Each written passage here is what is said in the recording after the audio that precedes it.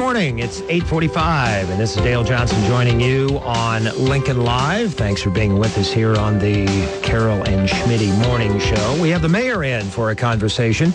Mayor, thank you very much for joining me today. Oh, it's great to be back, Dale. Mayor Leary and Gaylor Bayard, we have COVID to talk about, snow operations, which we can talk about with no snow on the ground, Mayor. That's going to be a good short conversation. I know. The forecast is 72 degrees tomorrow, I believe. Yep, 72 degrees. And hopefully we'll have time here. I want to make sure that one of the employees for Lincoln Transportation and Utilities gets some props this morning for an act of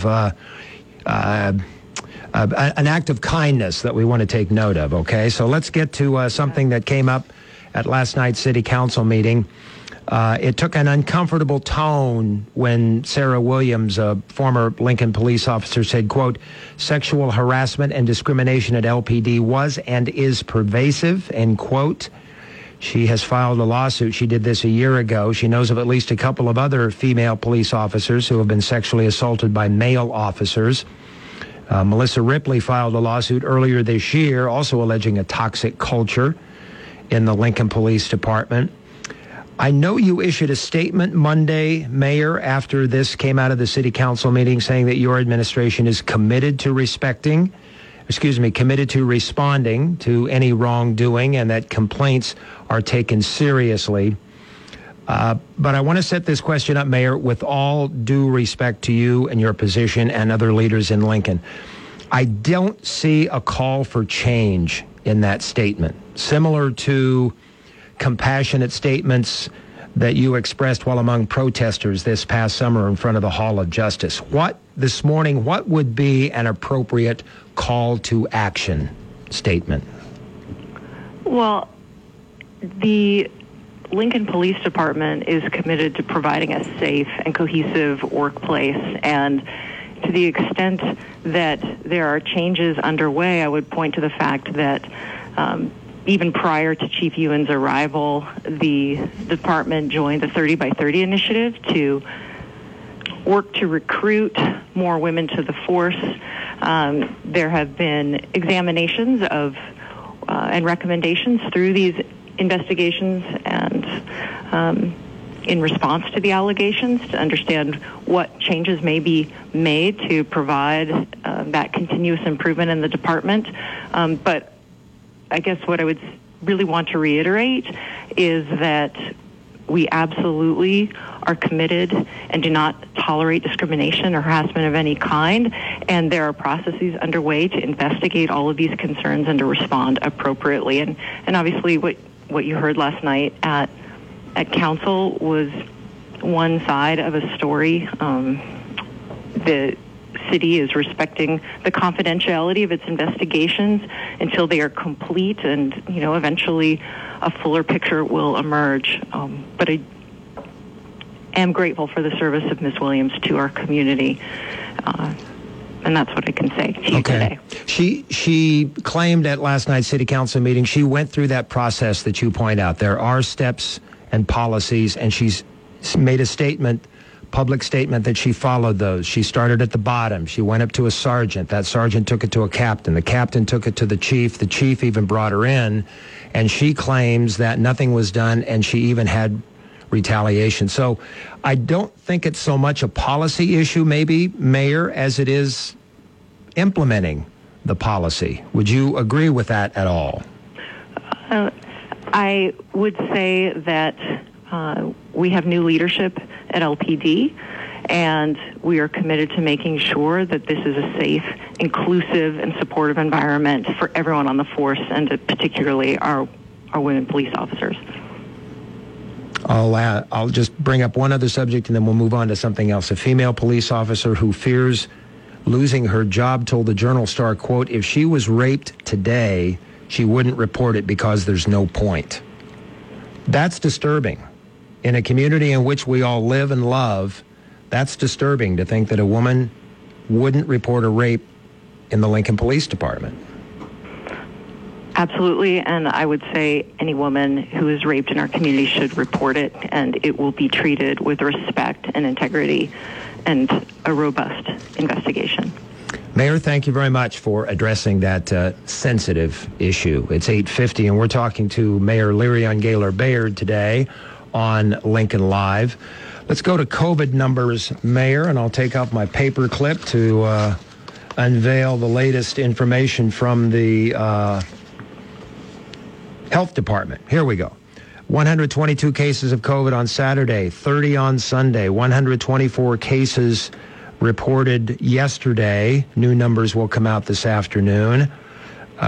We are about 10 days away from the DHM expiring. Can you give us any insight with these numbers that you have before you this morning, whether there is any likelihood at all that the DHM would be allowed to expire 2 days before Christmas? You know, the DHM is still under review by our health team. We are really concerned, not just about the cases, but particularly the hospitalizations. They've been growing since late October and sort of averaging around 100 a month of COVID hospitalizations locally in Lancaster County, but we were up to 121 people hospitalized for COVID yesterday, and that is really straining our hospital capacity. So my message to our community is that if you want to help protect our community and help preserve access to emergency care for everyone in our community who might need it, whether it's a car accident or a heart attack or some other traumatic injury, please do your part. The vaccination can help keep people out of the hospital. That data is crystal clear. So we are urging residents to take action to preserve our hospitals' capacity to protect themselves, their loved ones, and their neighbors. We're asking them to mask up, to get vaccinated, and to get boosted. This can save lives and prevent those hospitalizations. So that is the urgent message we have to share today. There are clinics planned this week. There's one going on today. It'll start up in just a few minutes at the Health Department office, 31st and O. And there are other clinics Wednesday, Thursday, Friday.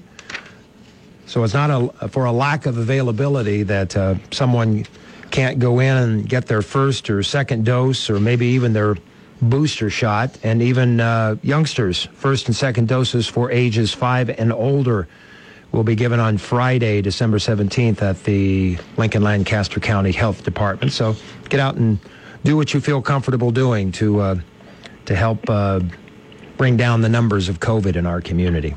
And I would also encourage folks that they get their information from their physician, that they have a conversation with their pediatrician or their personal primary care provider if they have any questions about the vaccine.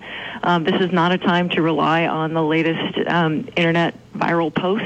This is a time to talk to dedicated professionals, either at our health department or in your doctor's office, who can have one-on-one conversations with you about the vaccine and its effectiveness. Mayor Gaylor Baird on Lincoln Live. I brought up when we began this conversation, maybe talking about snow operations. There's really no need. You can go to Lincoln Transportation and Utilities, the website there. There's a lot that the folks at LTU are doing to make sure that residential streets are cleared hours earlier than before. They've taken steps learned from last year's initial change in residential street clearing policy, what worked, what didn't work. They'll have GPS aboard the plows. You can even find out by going to the website for Lincoln Transportation and Utilities where the plows are and how close to your neighborhood they might be. That's right. The folks at Lincoln Transportation Utilities are committed to using their experiences and improving with every snowfall, and we're prepared for what Mother Nature may throw at us this fall. With the 70-degree forecast for tomorrow, we don't know when that snow might come again, but we have been storing up supplies, signing contracts with private snowplowers, getting our snow fighters ready here at the city, and being ready with all the resources in place for when we do see more snowfall. Mayor, let's talk about evictions. The city of Lincoln still has rental assistance available. So far, the city has paid out more than $17 million to nearly 4,000 households. There's still $6 million left. Tenants and landlords can apply for that assistance. Bring us up to date on what the city is doing to allow people to stay inside their homes while still being impacted by the pandemic.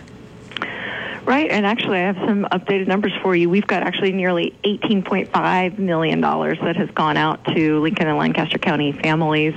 So the process is that we've worked with nonprofits in our community. We've worked with the UNL's Center for Children, Families, and the Law, and we have created multiple doorways for people to walk through, whether that's online or in person, where they can go and demonstrate how they've been impacted by the pandemic and the need for rental assistance or utilities assistance. We've got volunteer lawyers, folks from the law school at UNL have been helping to provide representation for folks in eviction courts, but really with these resources, we're trying to address the needs upstream from that eviction court moment so that we can help landlords and property managers get the resources in hand that they need to continue to allow folks to stay in their homes. And, so far we've been very successful at reaching that goal. Mayor, we've saved enough time to talk about Drew DeBoer. Am I pronouncing his last name correctly? DeBoer? DeBoer, I believe. DeBoer, is the right okay. He's an equipment operator from the Operations and Maintenance Division of Lincoln Transportation and Utilities. And here's what he did, folks. Here's what Drew did. He was preparing to take his break from working on a street maintenance project when he noticed a disabled man at a nearby property struggling to mow his lawn. And rather than take a break, Drew mowed the man's lawn. Now, that's going above and beyond. He could have just taken his break. He could have just gone about his business, but he didn't. And as a result, he receives one of your awards of excellence. That's right. It was truly a pleasure to recognize Drew for his outstanding service. And I would add to another touching piece of that story is that, after this happened, Drew went to his supervisor and said, I want you to count that as my break time. I realize I did that on city time. So he was even, going so far as to make that a donation of sorts. And if you heard him speak last night at the awards presentation, he really just was thinking about his own children and what he would want people to do if they saw his own children struggling. The goodness of his heart was on full display, and we're so proud to call him a City of Lincoln teammate. We started this conversation with a bit of ugliness, and we end with the fact that there are people in Lincoln, Nebraska that have big hearts. There are people in the Midwest who still will reach out and help somebody else in a time of need, and we don't want that darkness to overshadow the brightness of people's personalities and their willingness to be able to get out and help other people. That's Lincoln, Nebraska. Drew DeBoer is Lincoln, Nebraska. That's right.